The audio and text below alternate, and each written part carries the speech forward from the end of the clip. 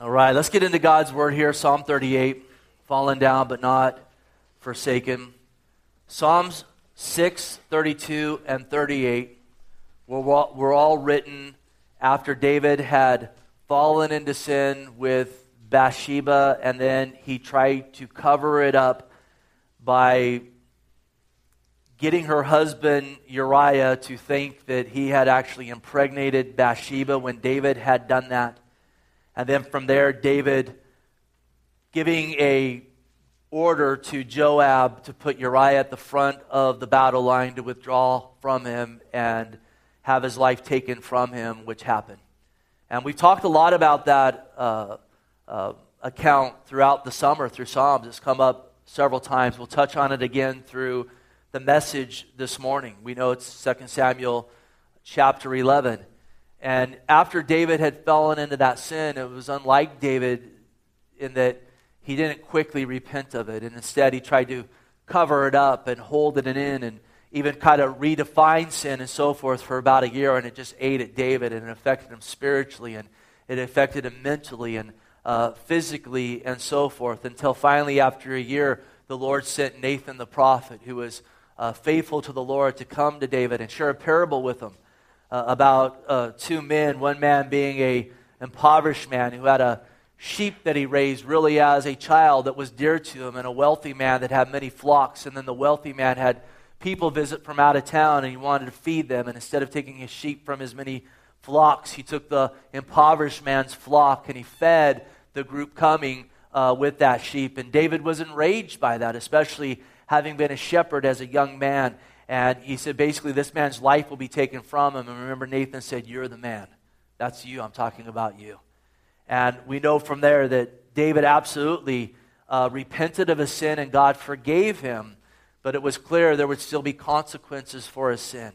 And there are consequences for that year in which, he had all that mental and spiritual and physical anguish. And then even afterwards, there was a detox process that he had to go through. And Psalm 38, along with those other Psalms 6 and 32, David speaks of these things. In Psalm 38 especially, he focuses much on the consequence of his sin. He speaks of the spiritual heaviness, the physical affliction, and the ramped up oppression that came from his enemies, as he gave even more of an occasion for his enemies to attack him. And we'll talk about those things this morning. And in doing it, listen, we want to glean from this. We want to learn from this. We absolutely, want to learn from David's account and from David's error. In this, we will also see David crying out to the Lord as he finally humbled his heart and came to a place of brokenness. And we want to glean from this as well, because as David humbled his heart in the sight of the Lord, we see throughout this him, as he's moved by the Holy Spirit to pen this, speaking of how the Lord was hearing him. And the Lord had not lost sight of him. And when we humble our hearts and we call out to the Lord, indeed, he meets us where we're at. And it's his desire to restore us. It's his desire to strengthen us.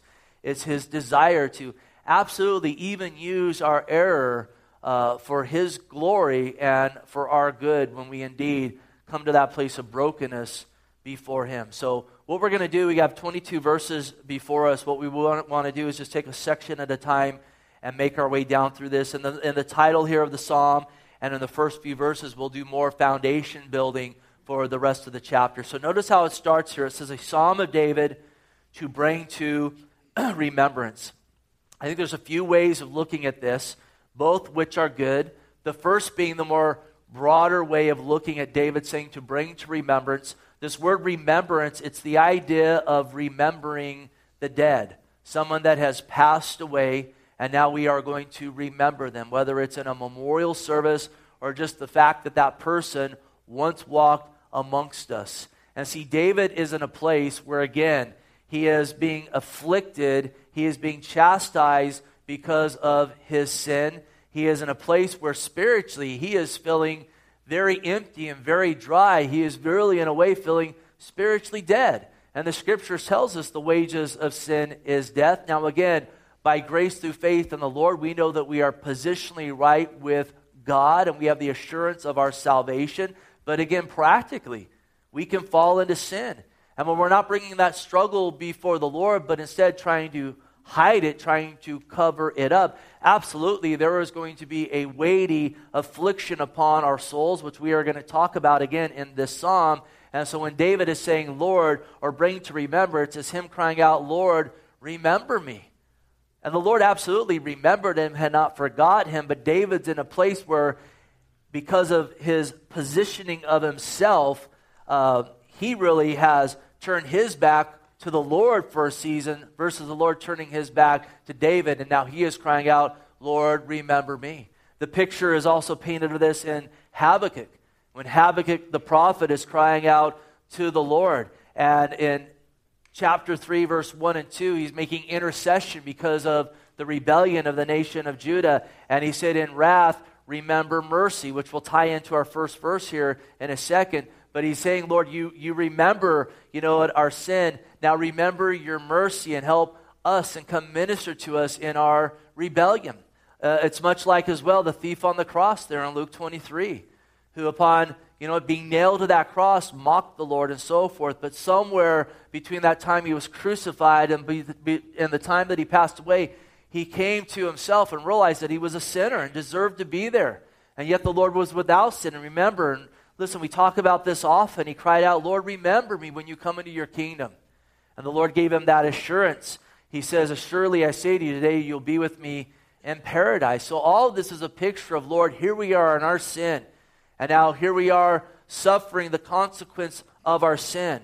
But now we've come to this place of brokenness. We're finally ready to be real with you and do real business with you. We're done game playing and so forth. So Lord, remember me. Meet me where I'm at. Also, I think absolutely, as he says, to bring to remembrance, we can make an application to us personally, that we want to remember what David talks about here and him going into detail about the chastening of the Lord. Absolutely, the Lord chastens those who he loves. Listen, how many times in the course of your life have you told someone, well, God loves you or Jesus loves you? And maybe trying to comfort them or minister to them.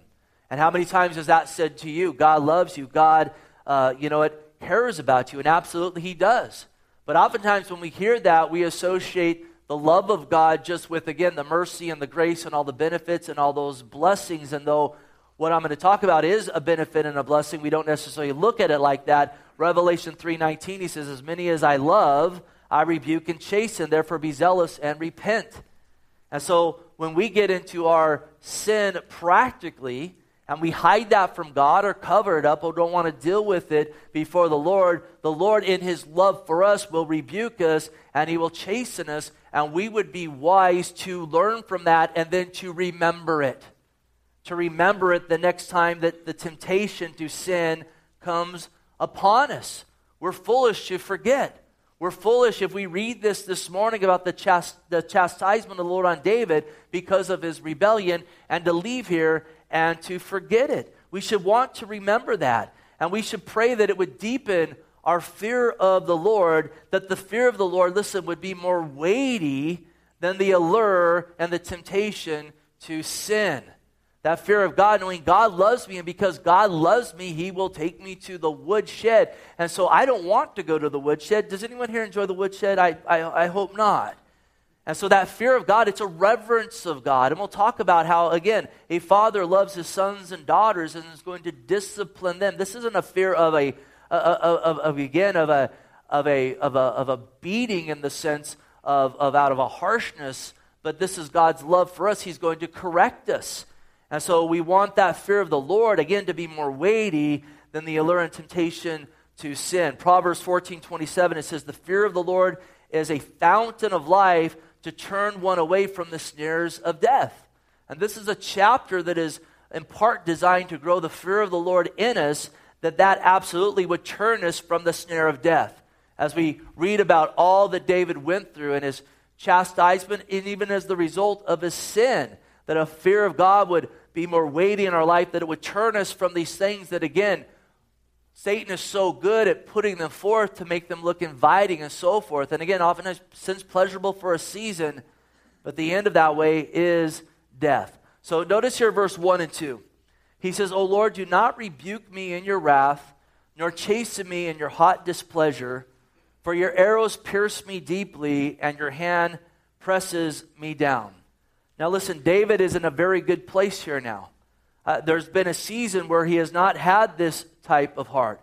He's in a place now where he is not defending his actions.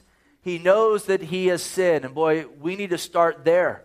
It's a bad place when we're in sin practically, or if you're in a place where you don't know the Lord at all, and you're defending your sin, or trying to excuse your sin, or what's going on so much today, people are trying to redefine sin.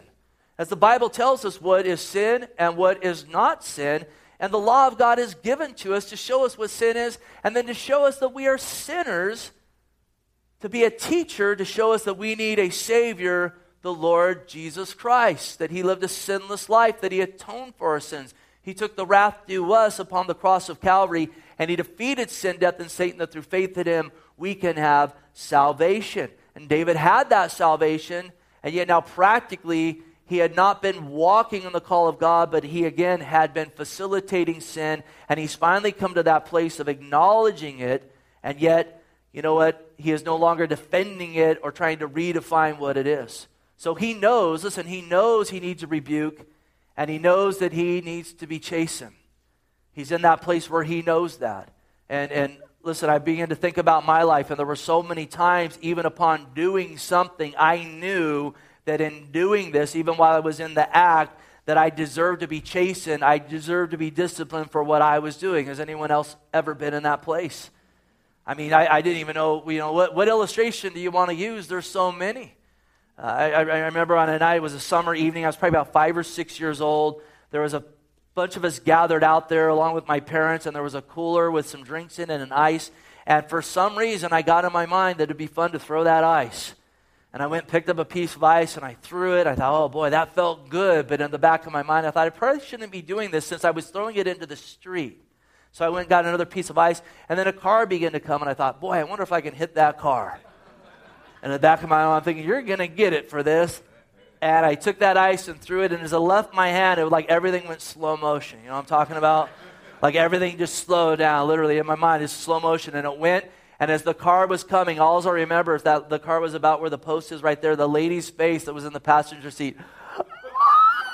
Just a look of utter horror, and the thing went, and it was just a perfect bullseye. And thank you, Lord, that the glass didn't break, but the ice shattered there. And then I'm thinking, they're going to keep going, and then they went a little farther, and I saw the brake light come on, and I'm like, I'm dead.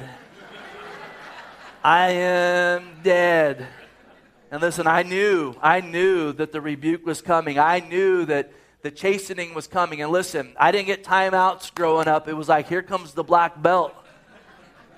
You're going to get the black belt. It wasn't just the belt, the black belt. And you need to go up to your room. And boy, that hour, it felt like a 10-hour wait was even worse than the chastening. But I knew it, and David here knows. He knows he deserves the rebuke. He knows that he deserves the chastening, because not only his sin, but his cover-up of it, and his hiding of it, and him trying to justify it and everything else. And so in that, he cries out that as that is going to come from the Lord, that it wouldn't come in wrath, that it wouldn't come in hot displeasure, but instead God would deal with him graciously and mercifully. And we are blessed indeed to know that he does deal with his sons and daughters graciously and mercifully. Hebrews 12:5, it says, and have you forgotten the exhortation which speaks to you as sons? My son, do not despise the chastening of the Lord, nor be discouraged when you are rebuked by him. For whom the Lord loves, he chastens and scourges every son whom he receives. And listen, there's a big difference between the Lord chastening his sons and daughters, and we are the children of the Lord through faith in the Lord Jesus Christ, than the wrath that will be poured out on unrepented sinners if they die in their sin and they die having rejected the Lord Jesus Christ. And Jesus came to make a way for us to escape that wrath, and we absolutely have. And we absolutely are not subjected to his wrath. We are freed from that, but absolutely part of grace that we get is not only salvation, but we get the divine influence of God upon our life, and part of that is the chastening of God, him showing his love for us to correct us, to teach us, because what he has for us is so much better than what our flesh craves and desires. Proverbs 12:1 says, whoever loves instruction loves knowledge, but he who hates correction is stupid. Not very politically correct there. But absolutely truth spot on, and it needs to be declared from the rooftops, and we need to get that in our heart. And David knew that he needed correction, and he was welcoming it. I need it, Lord. Be gracious and be merciful to me in bringing it my way. Notice verse 2 again. For your arrows pierce me deeply, and your hand presses me down. Now listen, we know in Acts 13:22 it declares that David was a man after God's own heart. David had an incredibly deep love for the Lord that started as a very young man, when he was the psalmist of Israel, taking care of those sheep and so forth. And when he slew Goliath, listen, it really, that faith birthed forth from his love for God and knowing God's love for him and the relationship that he had with God Almighty. He knew he wasn't going to take that giant down through his sling and 5 stones, that it would be God that would do that. And he understood, again, God's great love for Israel and the fact that God had set Israel aside to bring forth the Messiah. And so the more he knew about the love of God, the more that he loved God himself. And it wasn't like David to normally hide his sin like that and bury it. I think one of the marks of one that has a heart after God is that they're quick to repent.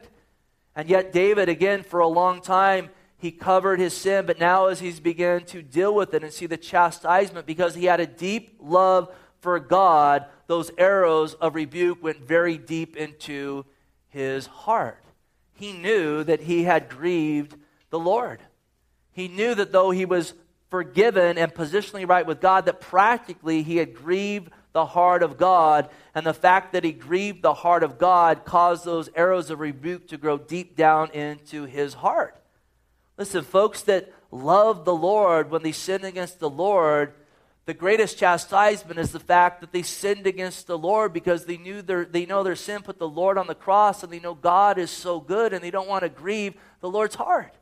This is why Peter, after he denied the Lord 3 times, and then he saw the Lord caught his eye. It says that he went and he wept bitterly. And he wept bitterly because he knew he had sinned against the Lord. This is why the Apostle Paul, who knew all about the grace of God and declared there's no condemnation for those that are in Christ Jesus, also cried out, "Wretched man that I am, who will set me free from this body of death?"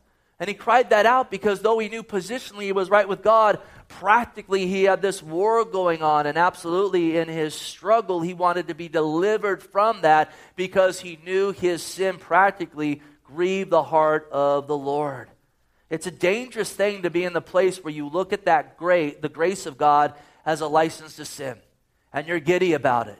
And you're like, I got the grace of God so I can go and sin and do what I want when I want to do it because I got the grace of God. And listen, there's a lot of false teaching along those lines that is spreading like wildfire all around us. Yes, we're under the grace of God. And yes, in Christ, all things are lawful, but they're not all profitable. And if he really is your Lord and you're under the grace of God, absolutely, when you acknowledge him as Lord, you don't want to go back to sin. Why would we want to go back to that which we have been freed from? And he died on our sins, on the cross for us, for our sins to be forgiven. And one has that heart of the grace of God as a license to sin, and there's no grieving in the heart. That's where you really need to check yourself and ask, where are you with him? Jude verse 4, for certain men have crept in unnoticed, who long ago were marked out for this condemnation, ungodly men, who turn the grace of our God into lewdness and deny the only Lord God and our Lord Jesus Christ.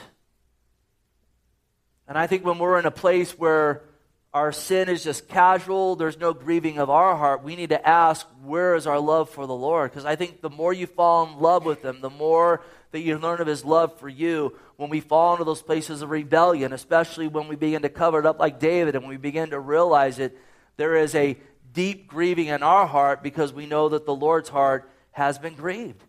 And it's not that in all of it the Lord never stops loving us. Again, we love our children, and yet when they are doing things, especially when we have talked to them about it and then trying to cover those things up, we love them while it grieves our heart, right? And I think there's even a big difference between a child that is struggling with something and they're coming to you daily, Dad, I did it again, help me. That blesses your heart, does it not? Well, let me help you, son, especially when they know they're sincere in that. But when they know what they're doing and then you try to cover up and hide it, though you love them, it grieves your heart. And I think that grieves a child's heart that loves their parent. And absolutely, those arrows went deep because of his great love for the Lord. It also pressed down. He says, your hand presses down upon me. And listen, when God's hand presses down on us this way, it's a pushing out of the joy that the Lord wants to be manifest in our lives when we are walking in communion with him. No true believer is ever going to be able to fully enjoy their sin. And when they're trying to fully enjoy their sin, they can't fully enjoy their Savior. God won't allow it. One may be able to enjoy it for a season, but eventually, again, the Lord's going to press down. And the Lord's going to bring them to that place where they cry out to him. And if you're in a place where you're like, Jesus is my Lord, and I love my sin, and I enjoy it, and I practice it, and it is all good, you need to ask yourself, is Jesus really your Lord? Because one of the evidences that we are sons and daughters of God, one of the ways that his Holy Spirit bears witness with our spirit that we belong to him, is that he chastises us. One of the ways my kids know that they're my kids when they get out of line, I chastise them. I'm not going to chastise your kids. I'll go to prison for that. I don't want to go to prison. I'm not going to lay a hand or discipline your child. I might tell you, or I might tell them, hey, quit doing that. And I guess for some, that's the chastisement. Oh, they said something. That's really not a chastisement. It's maybe a correction.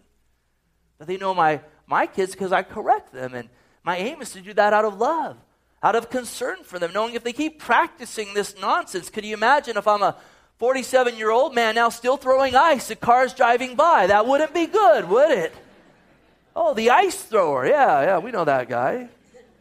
Isn't he in CMC now? Oh, something like that. Says he's got a prison ministry in there. I don't know, all kinds of.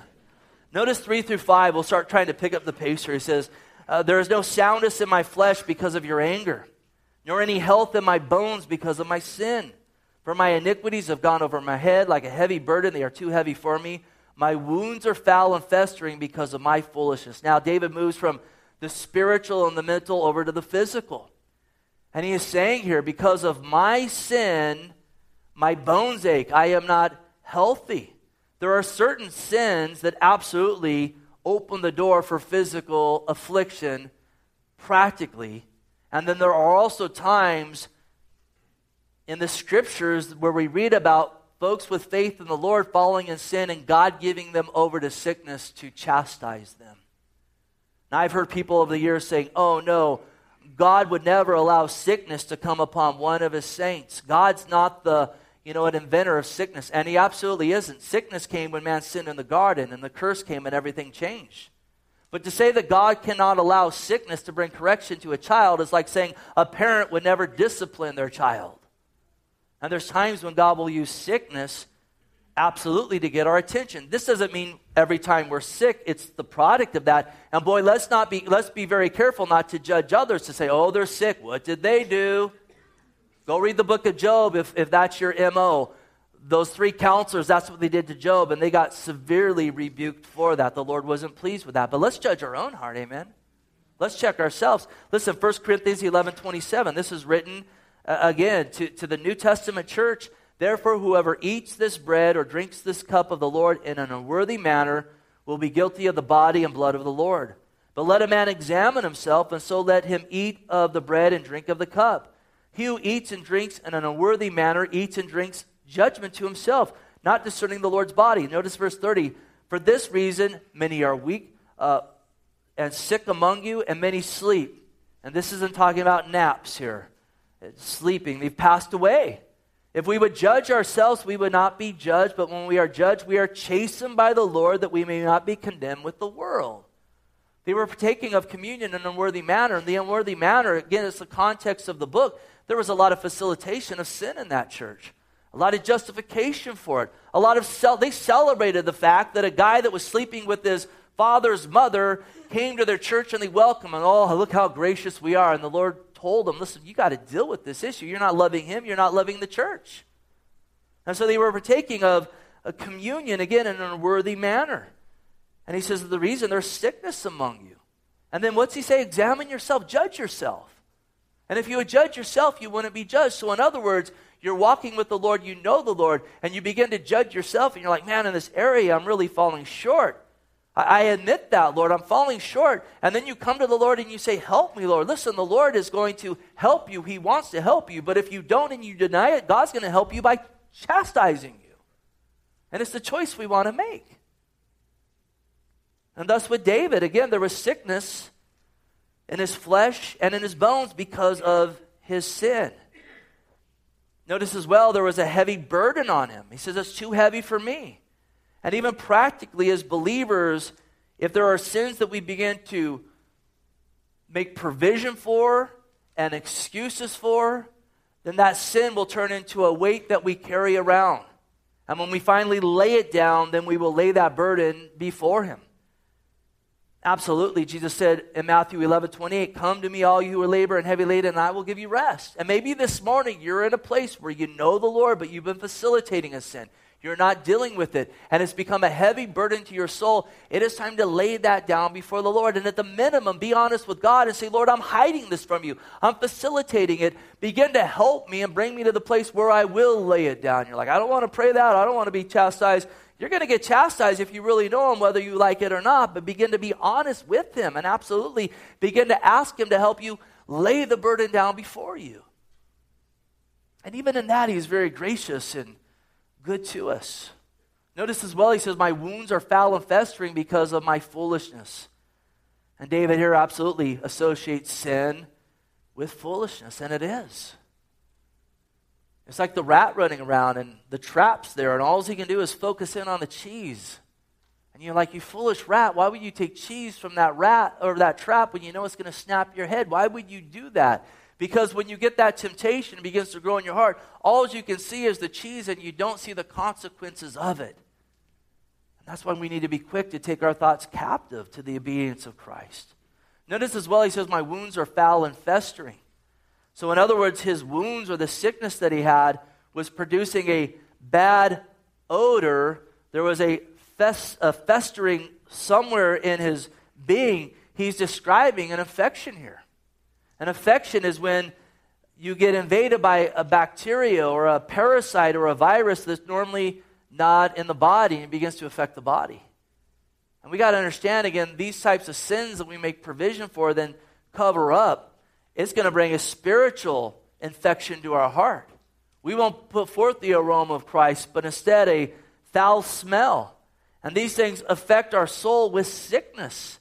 And we begin to destroy the soul. Proverbs 16:17, the highway of the upright is to depart from evil. He who keeps his way preserves his soul. And when we say, listen, I don't want to walk in the way of the Lord. I love the Lord. I thank you that the Lord loves me. I'm saved by grace through faith, but I want to walk in my own way. There's going to be a destruction that you're allowing to come against your soul, your person. You're bringing spiritual infection right into your life. And again, we're looking at this that there would be a growth of the fear of God in us, that the fear of God and that chastisement would outweigh the allure of sin. Notice 6-8, he says, I am troubled, I am bowed down greatly. I go mourning all the day long, for my loins are full of inflammation. There's no soundness in my flesh. I am feeble and severely broken. I groan because of the turmoil of my heart. Again, David is troubled. His joy has been taken from him.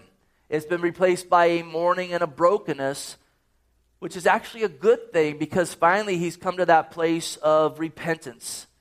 He's hit rock bottom, you could say.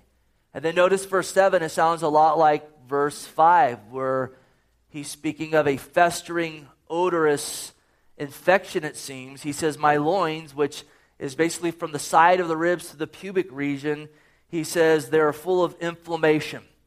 Now, there have been some that have suggested that David contracted a sexually transmitted disease here. In some of the commentaries I read, actually some of the commentators said some suggest this, but it never could be because David was a man after God's own heart, so we need to put that to rest. And I say, time out. How could it never be? David's sin was sexual. David committed adultery with a woman who was another man's wife, who was prone to bathe in the nude so others could see. These two had some issues here, and absolutely he could have contracted a sexually transmitted disease.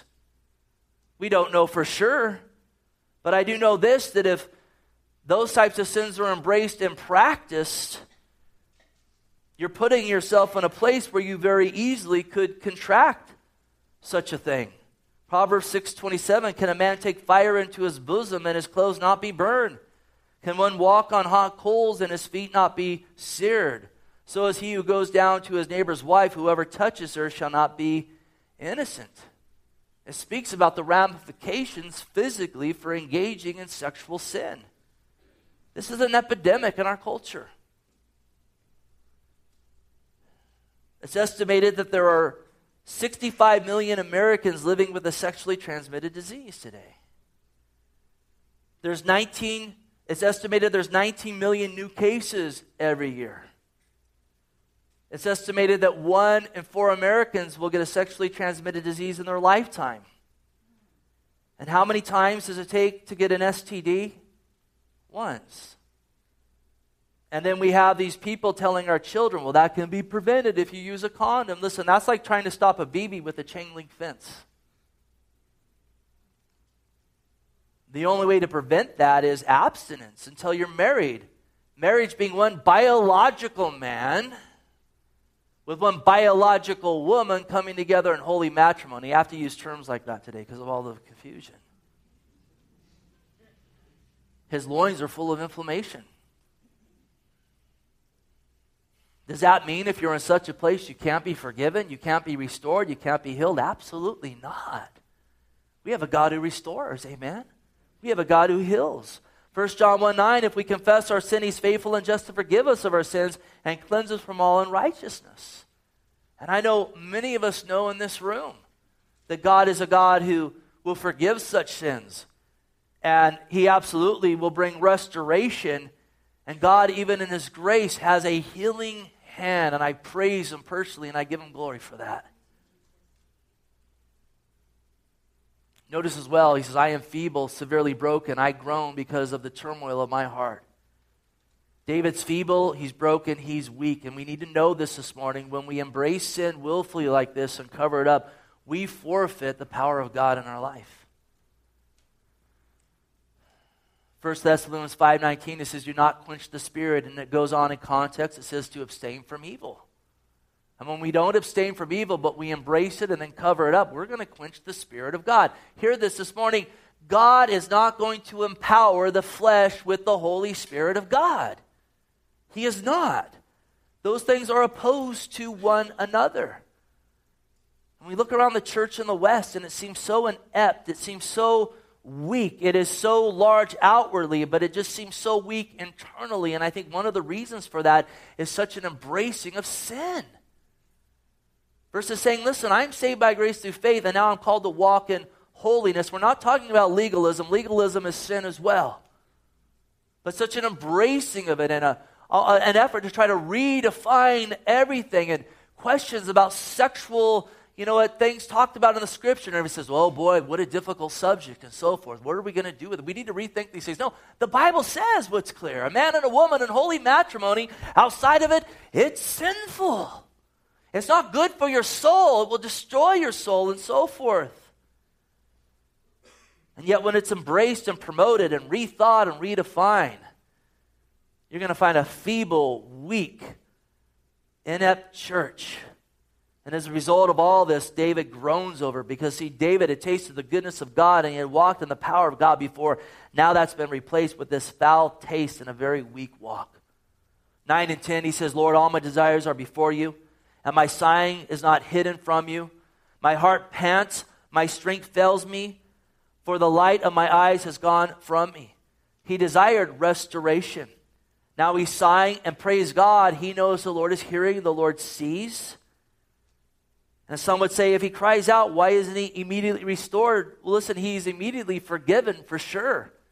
But again, the longer that we take a sin in and make provision for it and allow it to infect us, there's going to be a detox process that takes place.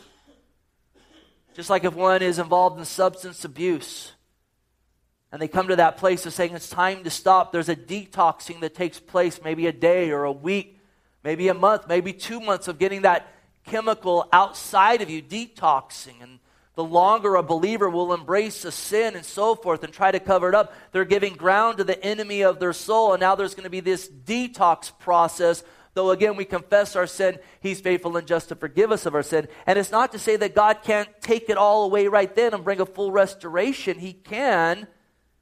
But oftentimes there's this whole process. Does any here know what I'm talking about? That whole process. That process is not fun. Rehab is not fun. And yet God in his goodness brings restoration. He restores what the locust has eaten, and then even on top of that, he leaves a gift behind, like in Joel. Notice as well, verse 10, David's dry heart pants for that watering of the Spirit of God. His strength is gone. And then he says that his eye is dark. He says, as for the light of my eyes, it has gone from me. Notice what Jesus said about this. Luke 11:34, the lamp of the body is the eye. Therefore, when your eye is good, your whole body also is full of light. But when your eye is bad, your body also is full of darkness. Notice here, therefore take heed that the light which is in you is not darkness.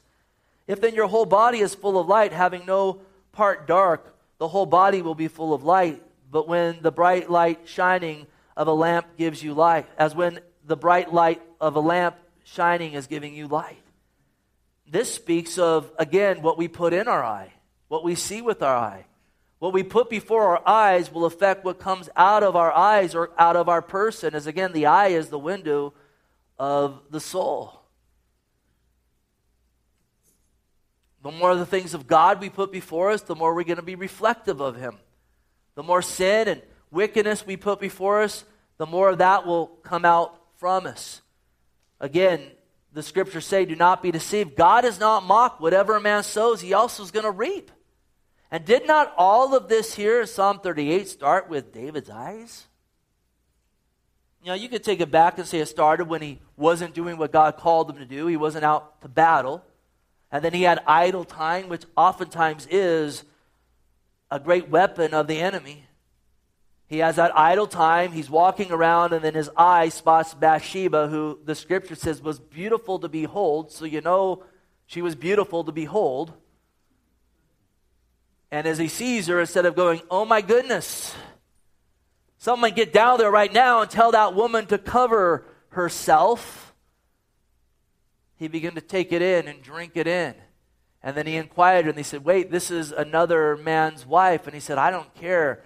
The darkness came in and flooded his heart, and then he began to act upon it. We got to take this to heart. Psalm 119:35, the psalmist cries out, make me walk in the path of your commandments, for I delight in it. Incline my heart to your testimonies and not to covetousness. Now notice 37, turn away my eyes from looking at worthless things and revive me in your way. We are living in a very sensual, pornographic culture. And there are so many men, and now many, many women as well, that get exposed to pornography at a very, very young age. Myself, some of my earliest memories were being exposed to pornography. And then even as a young boy trying to, find opportunity to live those things out that I had taken in. And then you grow up in a sensual culture where it's all around you, everywhere you look. And I know there's so many men, they're afflicted with this. And many of these men even love the Lord. And then they're looked down as the perverts and the scum of society. Let me tell you, if you struggle with that, God loves you. And he cares for you. And not only did he die to bear your sin, he died to bore your shame. Does that make an excuse for our sin? No. But we have a God who's loving, a God who's understanding, a God who created us to be sexually attracted to the opposite sex so there would be children and we would procreate in part. We needed a little bit of incentive.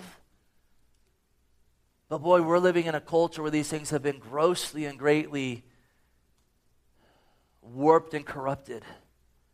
And men, or even women, if you struggle with pornography, we got to get in our hearts before us. We can't put this stuff before us. We need to safeguard our walk. We need these blinders. We can't make little provisions. We can't go up to the line as far as we can get, thinking we won't fall over and tip in. Get some accountability. Get honest with God. Safeguard your walk, because as these things are taken in, it brings a destruction to your soul. Quickly here, 11 and 12. My loved ones and my friends stand aloof from my plague, and my relatives stand afar off. Thank you, guys. Those who also seek my life lay snares for me. Those who seek my hurt speak of my destruction and plan deception all the day long. David's sin drove many away. It caused many who loved him and were his friends to lose respect for him. Also, the stench of his sin drove others away. Ecclesiastes 10:1, dead flies putrefy the perfumer's ointment and causes it to give off a foul odor. So does a little folly to one respected for wisdom and honor. After this event, David's life was really never the same. He never had that same respect. His children didn't respect him.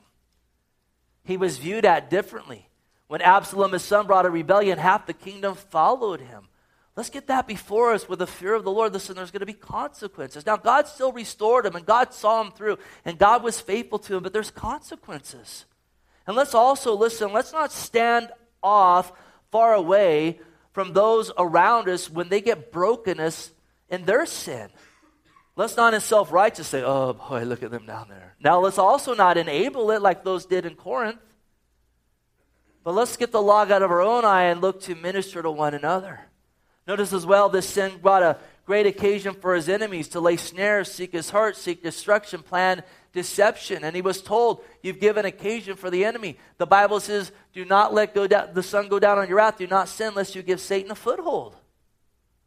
13:14, but I like a deaf man do not hear, and I'm like a mute man who does not open his mouth. Thus I'm like a man who does not hear, and in whose mouth is no response. Again, no power to hear, no power to speak. This sin embraced and covered up. He forsook his sight, his discernment, his power, and he lost his voice. People saw through it. He thought he was fooling everyone, but sin makes you stupid. You don't have discernment. You don't see things as they are. 15:16.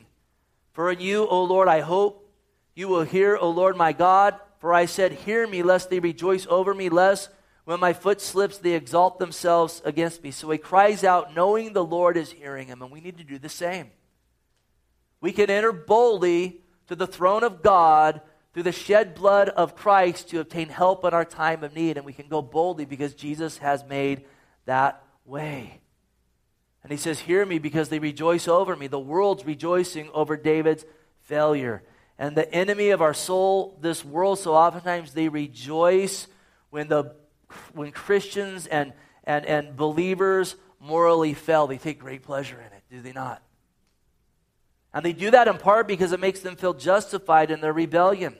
It gives them an excuse for rejecting the Lord. But hear this morning, my failures will never justify anyone's sins. And if your gospel is, I will pass from here to glory because of the failings of the church and their hypocrisy, you are believing a false gospel. You need to repent and get under the blood of the Lord Jesus Christ. And I've ran to many people that's their gospel. Oh, that church and their failures. Oh, that pastor and this guy. And they say, I'm justified now before God. That is an air of self-righteousness and utter foolishness. Christ died on the cross for your sin, and that's the only thing that will save you if you get on your face and you repent and you ask him to be your Lord and Savior. 17:18, for I am ready to fall, and my sorrow is continually before me. Have you ever been holding on by a thread? That's where David is. But though we hold on by a thread, the Lord never lets go of us. Sorrow continually before him, and that's when, again, we need to turn our eyes from our sin and we need to look up to Jesus, the author and finisher of our faith. David says, I declare my iniquity. I anguish over my sin. Again, he's confessing this. It's full disclosure before the Lord. Verse 19, but my enemies are vigorous. They are strong, and those who hate me wrongfully are multiplied. Those who render evil for good, they are my adversaries because I follow what is good. And absolutely, as followers of Christ, the Scripture makes it very clear we're in a spiritual war. The Scripture makes it very clear that there are many enemies of the cross of Christ who absolutely hate what is good. They hate the gospel. And our sin, again, gives occasion for them to vigorously attack the cross of Calvary. We got to get that before us. We don't want that. I know this morning if you love the Lord, you want to shine for the Lord, you want others to come to know him too, don't you? Finally, 21 and 22, do not forsake me, O Lord.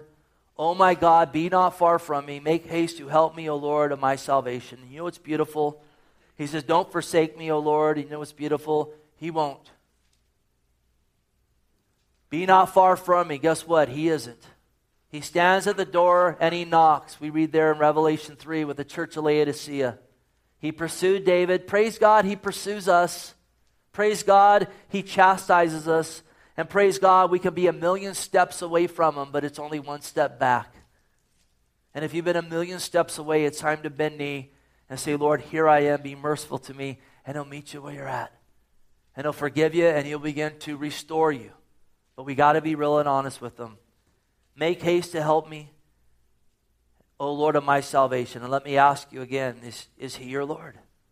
David could declare in all this, he is my Lord and he is my salvation. I'm saved by grace through faith. Now help me practically with these things, God, I've been hiding from you. But can you say he is the Lord of your salvation? And if you can't, listen, you need to come to him today.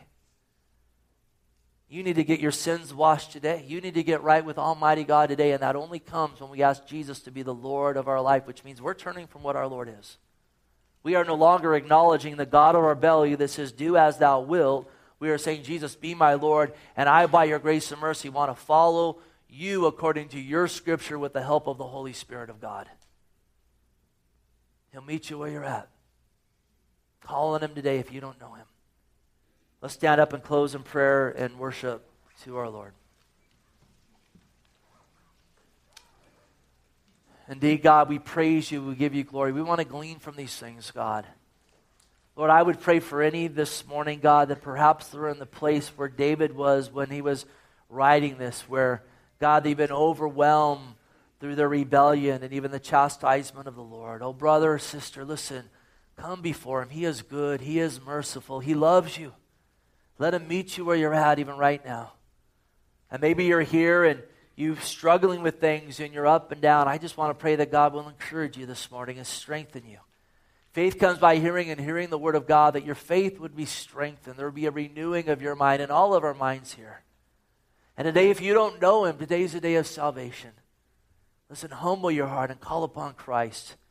He wants to wash you and cleanse you and meet you where you're at. Lord, you are so good. Let us turn our attention, God, to giving you praise, to giving you glory. Let's finish well in lifting our voices to our Lord, even right now.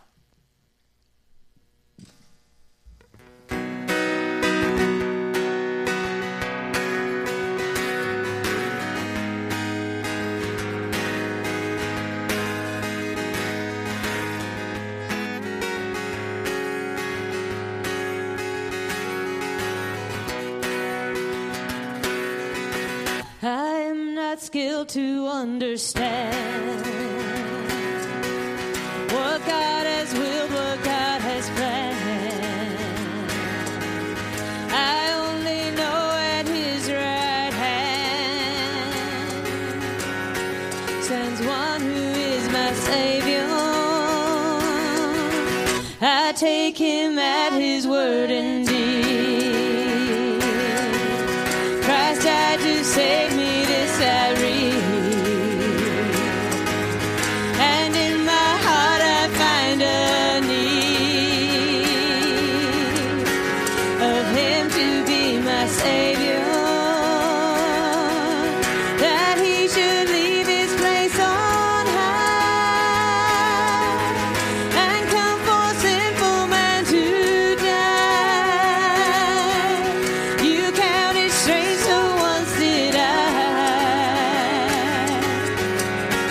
Before I knew my Savior, my Savior lives, my Savior lives, my Savior's always there for me, and my God he was, my God he is, my God is always gonna be, and my Savior lives, my Savior lives, my Savior's always there for me, and my God he was, my God he is, my God is always gonna be. Yes, living, dying, let me bring my strength, my solace from this spring, that he who lives to be my King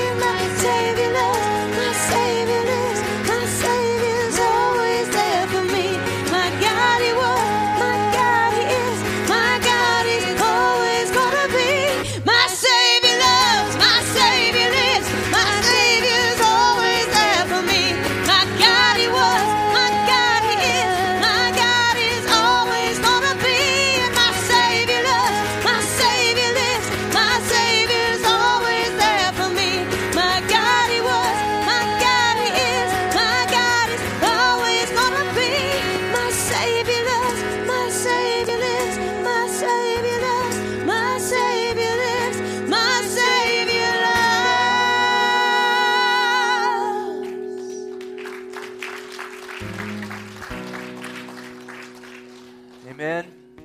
I just pray you have a wonderful day in the Lord Jesus Christ. The altar's open up here. Encourage someone before you leave today. And again, God bless you.